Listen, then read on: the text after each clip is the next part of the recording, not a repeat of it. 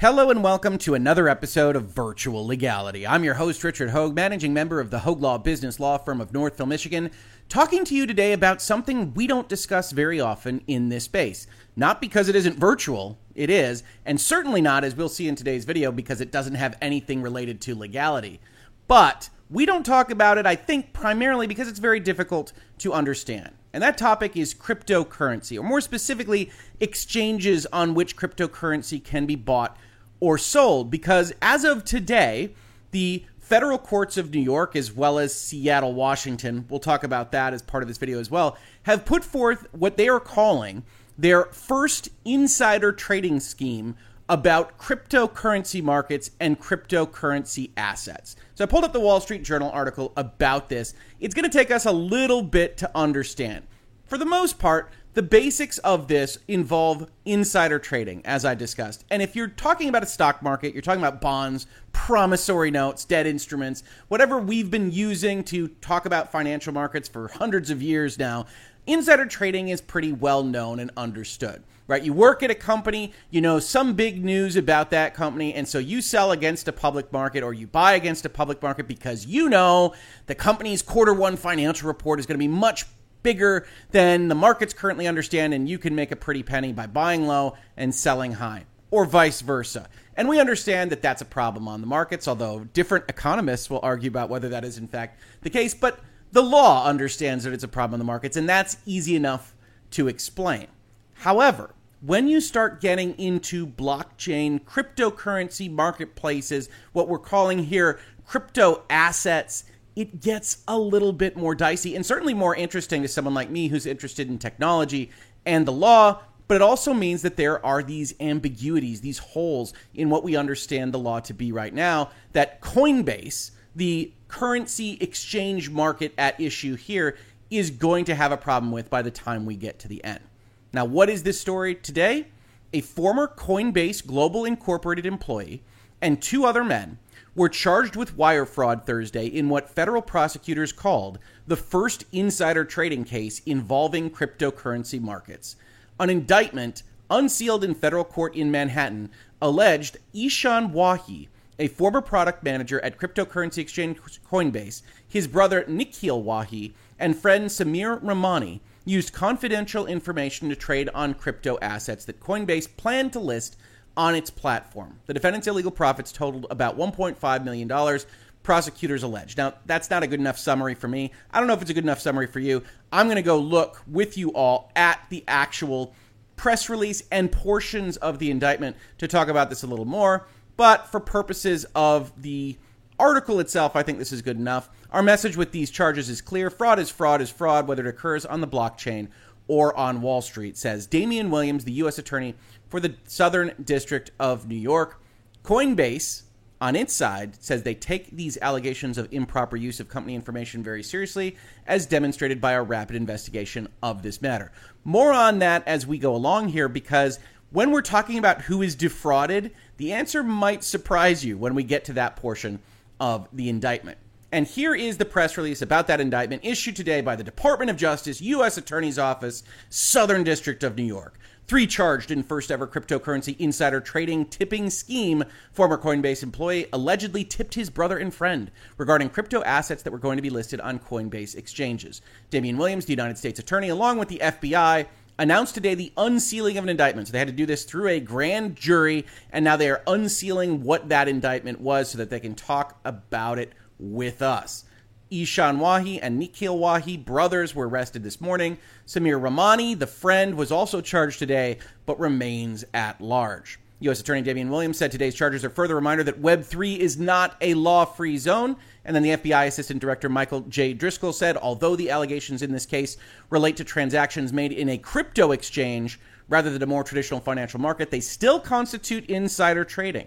As alleged, the defendants made illegal trades in at least 25 different crypto assets and realized ill-gotten gains totaling approximately $1.5 million. Now, as we've talked about in terms of structure here, and you'd hear this in law school if you were to go there as well, it's important to note that assertions like this one from the FBI are just that. They are assertions. What we're talking about today are allegations. They're an indictment.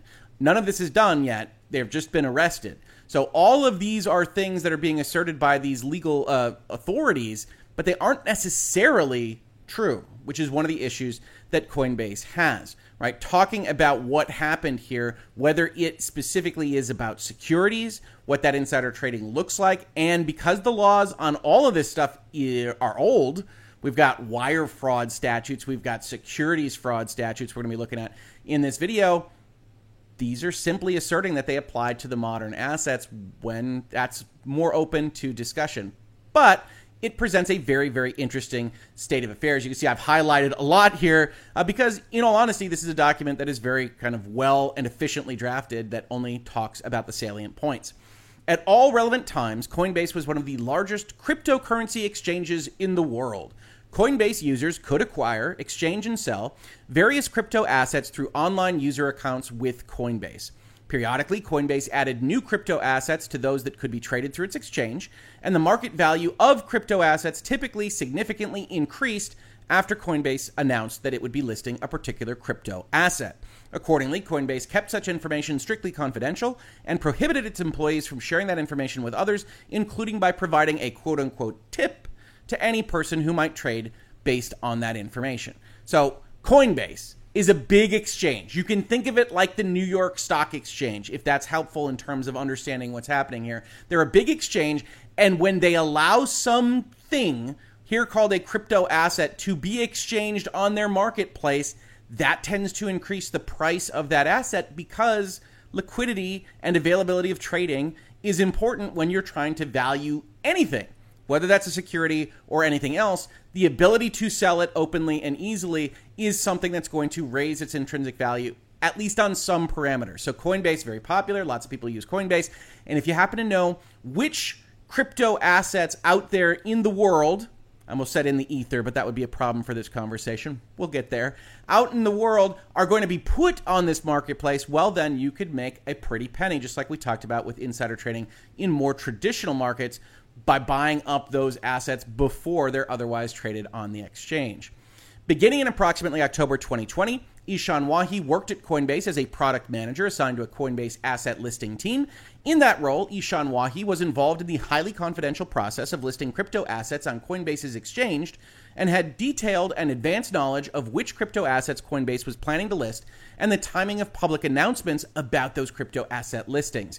Beginning at least in August 2021 and continuing through May of 2022, Ishan Wahi was a member of a private Coinbase messaging channel reserved for a small number of Coinbase employees with direct involvement in the Coinbase asset listing process. The private channel was used to discuss, among other things, exact announcements, launch dates, and timelines that Coinbase did not wish to share with all of its employees. So here, this is important because they're trying to establish that this was information that Coinbase was trying to keep confidential and proprietary, that it was important to what they were providing, a fair and open market to their customers, that this kind of information not get out and that its own employees didn't otherwise make money on this kind of thing. From the video game side of things, you might remember that we did a story on an Electronic Arts employee that was otherwise engaged in various malfeasance with respect to the, I believe it was FIFA Ultimate Team cards, and how that can cause a problem. It could cause a problem like this, in all honesty, wire fraud, but we'll get there. Now, what was the scheme? You could probably piece it together just from the information put forth in the background, but on at least 14 occasions, beginning at least in June 2021 and continuing through April of 2022, Ishan Wahi knew in advance both that Coinbase planned to list particular crypto assets and the timing of Coinbase's public announcements of those asset listings, and misappropriated that Coinbase confidential information by tipping either his brother, Nikhil Wahi, or Ishan Wahi's friend and associate, Samir Ramani, so that they could place profitable trades in those crypto assets in advance of Coinbase's public listing announcement. After getting tips from Ishan Wahi, Nikhil Wahi, and Ramani used anonymous Ethereum blockchain wallets to acquire crypto assets shortly before Coinbase publicly announced that it was listing or considering listing those crypto assets on its exchanges. Here's where somebody will put in the comments that the logo on the thumbnail to this video is actually a Bitcoin and not Ether or Ethereum related, and you got me. I like that picture better, and it's still a cryptocurrency at the end of the day. Following Coinbase public listing announcements, Nikhil Wahi and Ramani sold the crypto assets for a profit. They bought these things that they knew were going to go on this marketplace that is very popular. When they went on that marketplace, they inflated in value, and they sold them into market at that inflated value.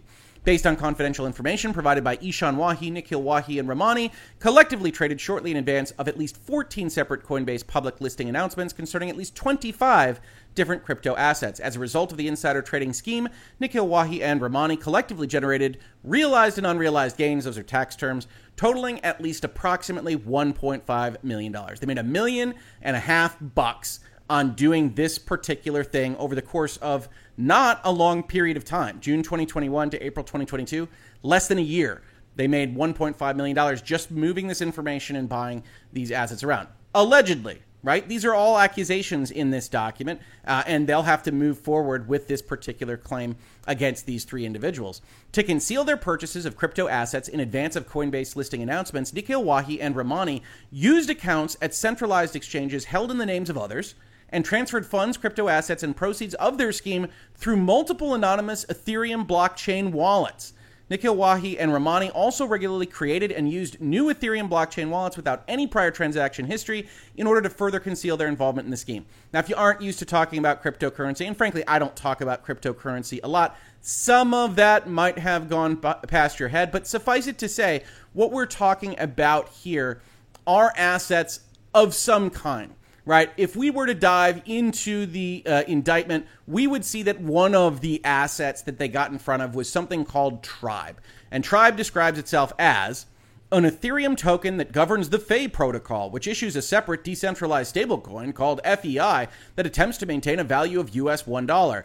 Tribe can be used to vote for FEI protocol upgrades and to adjust FEI stablecoin monetary policy. No? No clearer? Well, we can back up another step because Ethereum tokens are described by Coinbase as follows. They are simply digital assets that are being built on top of the Ethereum blockchain. They benefit from Ethereum's existing infrastructure instead of developers having to build an entirely new blockchain. We can maybe think of this as an operating system, or I think they also describe it as an app store in Coinbase's own documents, but not an app store that is controlled by anyone, Ethereum being decentralized. They also strengthen the Ethereum ecosystem by driving demand for Ether, the native currency of Ethereum, needed to power the smart contracts.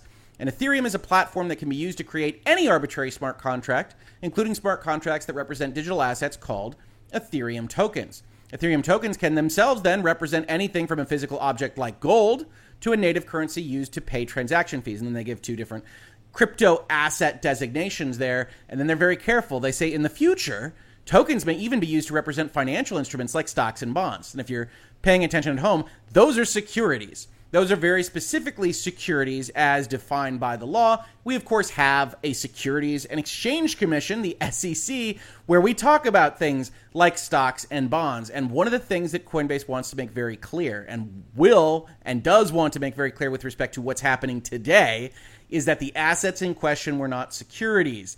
The SEC disagrees. We're going to talk about that. Tokens are often issued to the public through a crowd sale called an initial coin offering. The creators of the token will issue the token to others in exchange for Ether and sometimes Bitcoin and other digital currencies. And it is the way that you can make a ton of money if you know when asset offerings are going to happen. Now, we then get a little bit more dramatic, a little bit more airport thriller. Ishan Wahi's attempt to flee the United States. On April 11th, 2022, Coinbase announced that it was considering potentially listing dozens of crypto assets on its exchanges. Based on Coinbase confidential information provided by Ishan Wahi, Ramani caused multiple anonymous Ethereum blockchain wallets to purchase large quantities of at least 6 of the crypto assets that were to be included in Coinbase's April 11th, 2022 listing announcement. So Coinbase says, hey, we're going to do a really big series of announcements here. They're all going to be up on the exchange. And Ishan Wahi apparently leaks that to his friend Ramani. Ramani buys, well, perhaps a little too much. It's always when you get greedy, criminals. Shortly after Ramani traded in advance of Coinbase's April 11th listing announcement on April 12th, 2022, a Twitter account that is well known in the crypto community tweeted regarding an Ethereum blockchain wallet that bought hundreds of thousands of dollars of tokens exclusively featured in the Coinbase asset listing post about 24 hours before it was published. The trading activity referenced in the April 12th tweet was the trading caused by Ramani. Coinbase thereafter publicly replied on Twitter, noting that it had already begun investigating the matter, and a few weeks later stated in a public blog post that any Coinbase employee who leaked confidential company information would be immediately terminated and referred to the relevant authorities, potentially for criminal prosecution. On May 11th, 2022, about a month later, Coinbase's Director of Security Operations emailed Ishan Wahi to inform him that he should appear for an in-person meeting relating to Coinbase's asset listing process at Coinbase's Seattle, Washington office on Monday, May 16th, 2022. Ishan Wahi confirmed he would attend the meeting, surely. Of course, if you're doing what this individual is accused of doing and you get that particular message from your Director of Security Operations, maybe you're not going to show up at that meeting, and that is, in fact, the decision that Mr. Wahi is alleged to have made. On the evening of Sunday, May 15th, 2022, Ishan Wahi purchased a one-way flight to India that was scheduled to depart the next day shortly before Ishan Wahi was supposed to be interviewed by Coinbase. Prior to boarding the flight, Ishan Wahi falsely told Coinbase employees that he had already departed for India when he had not. And in the hours between booking the flight and his scheduled departure, Ishan Wahi called and texted Nikhil Washi and Ramani about Coinbase's investigation and sent both of them a photograph of the messages he had received on May 11th from Coinbase's Director of Security Operations. Prior to boarding the May 16th, 2022 flight to India, Ishan Wahi was stopped by law enforcement and prevented from leaving the country.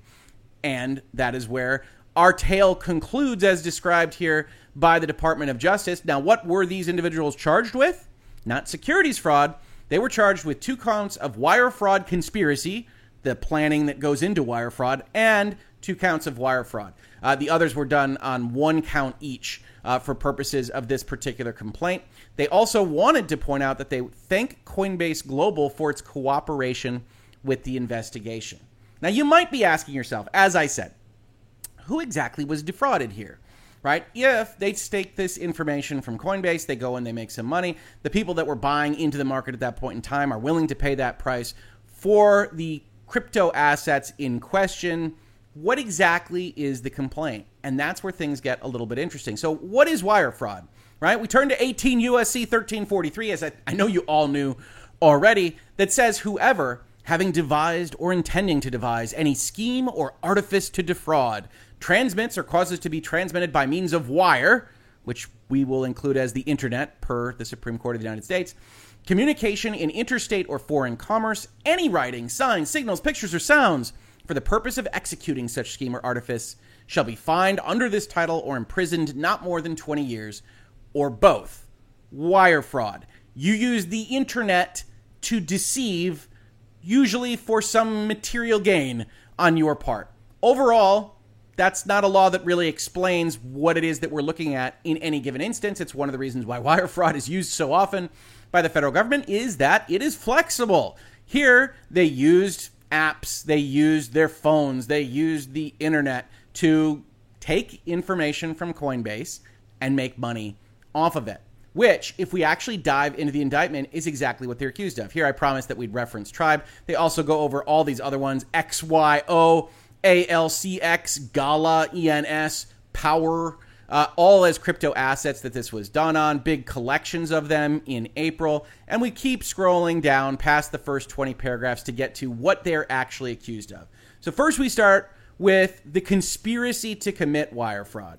From at least in or about July 2021 up to and including in or about May 2022 in the Southern District of New York and elsewhere, Ishan Wahi and Nikhil Wahi, the brothers, and others known and unknown, willfully and knowingly did combine, conspire, confederate, and agree together and with each other to commit wire fraud.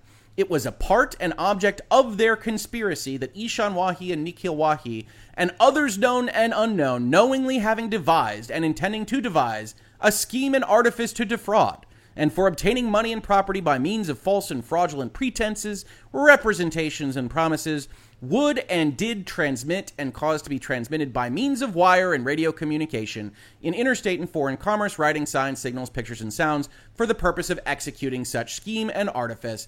That's in violation of the law that we just read. They prepped for this thing, and so you can accuse them, you can charge them with conspiring. The second charge, exactly the same as the first, just with a different coupling, Ishan Wahi and Samir Ramani, and then we get into what the wire fraud actually is.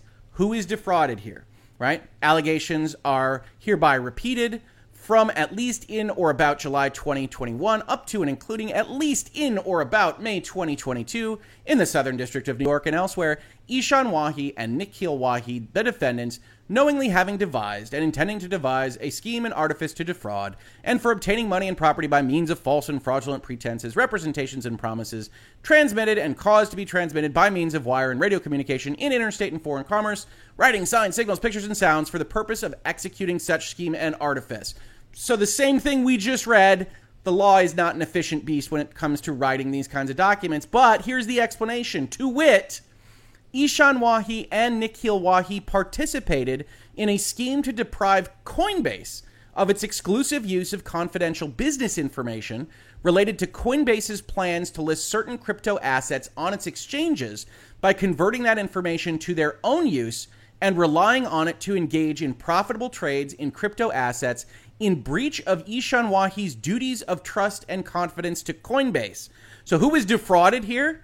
It's not an accusation that the market was defrauded or that individual investors were defrauded. This effectively all rests on a federal criminal complaint that an employee absconded with business trade secrets for their own devices and are chargeable under wire fraud and conspiracy to commit wire fraud.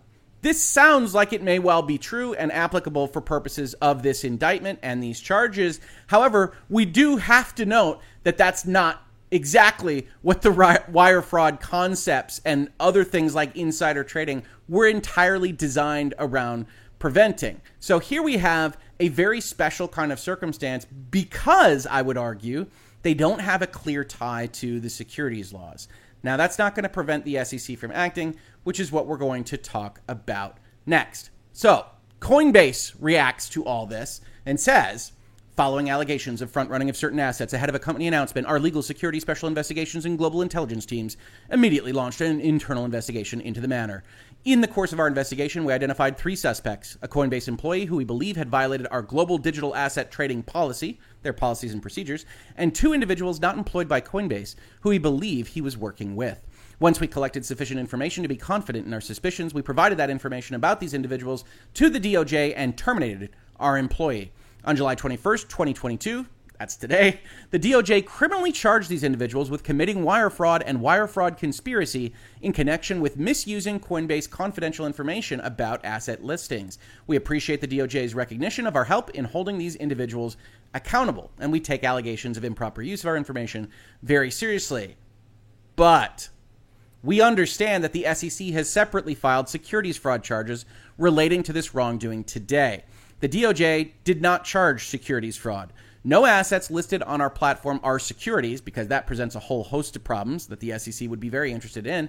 And the SEC charges are an unfortunate distraction from today's appropriate law enforcement action. We're happy with the Department of Justice. We're not happy with the SEC. Why? Because the SEC implies that Coinbase has many, many, many more problems than are just apparent today. Washington, D.C., July 21st, 2022.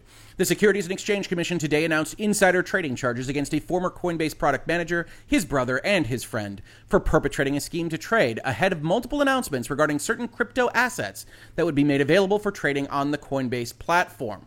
We are not concerned with labels, but rather the economic realities of an offering, said Gerber S. Grewal, director of the SEC's Division of Enforcement.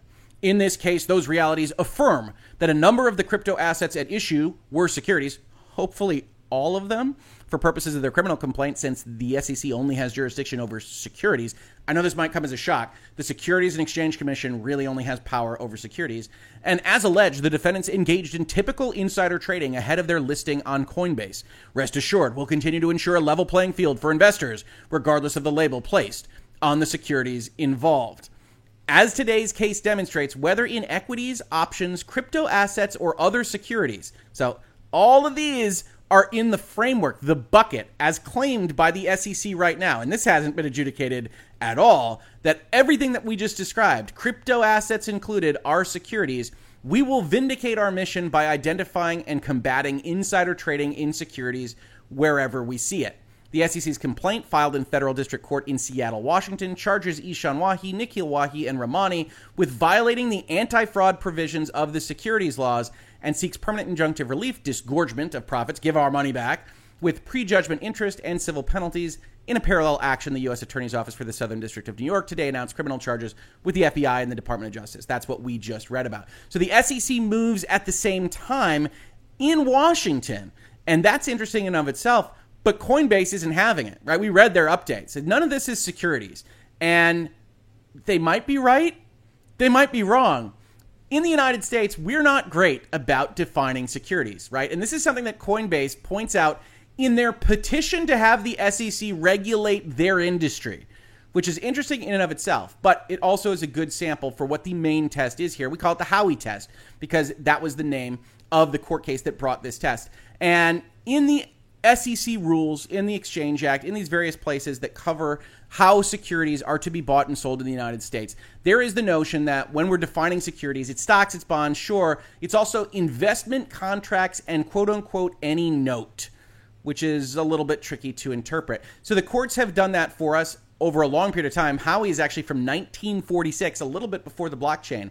And they say investment contracts, which will be deemed securities, and this is where almost all of the big modern grabbing of things into the securities definition actually falls, involve all of the following. An investment of money, check. In a common enterprise, maybe. Made with a reasonable expectation of profits, sure. And based predominantly upon the entrepreneurial or managerial efforts of the promoter or other third parties, right? So when you think about this, what is a security? It's when you give somebody money and you're not active in its value, and it goes up or down based on somebody doing something, entrepreneurial or managerial efforts. And so is that these assets? Is it all of these assets?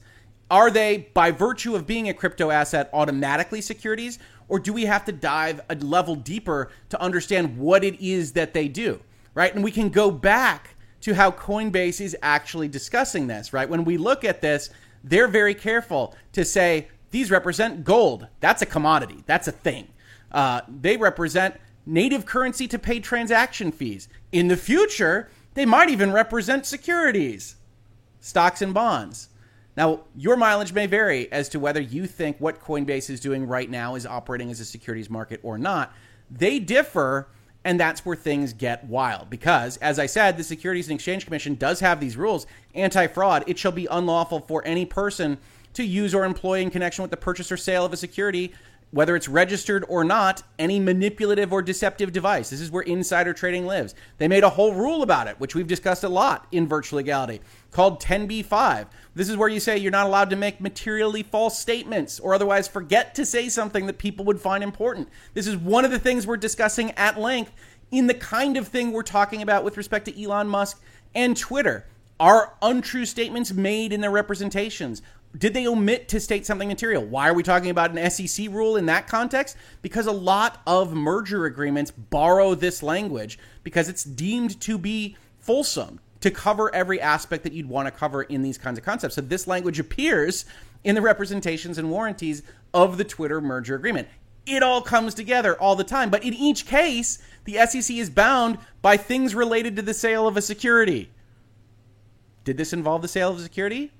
Coinbase doesn't think so. And more to the point, launching today at the same time that they've got major employee security and leaked information issues, what they go out with is a request, as I mentioned, for the SEC to regulate them.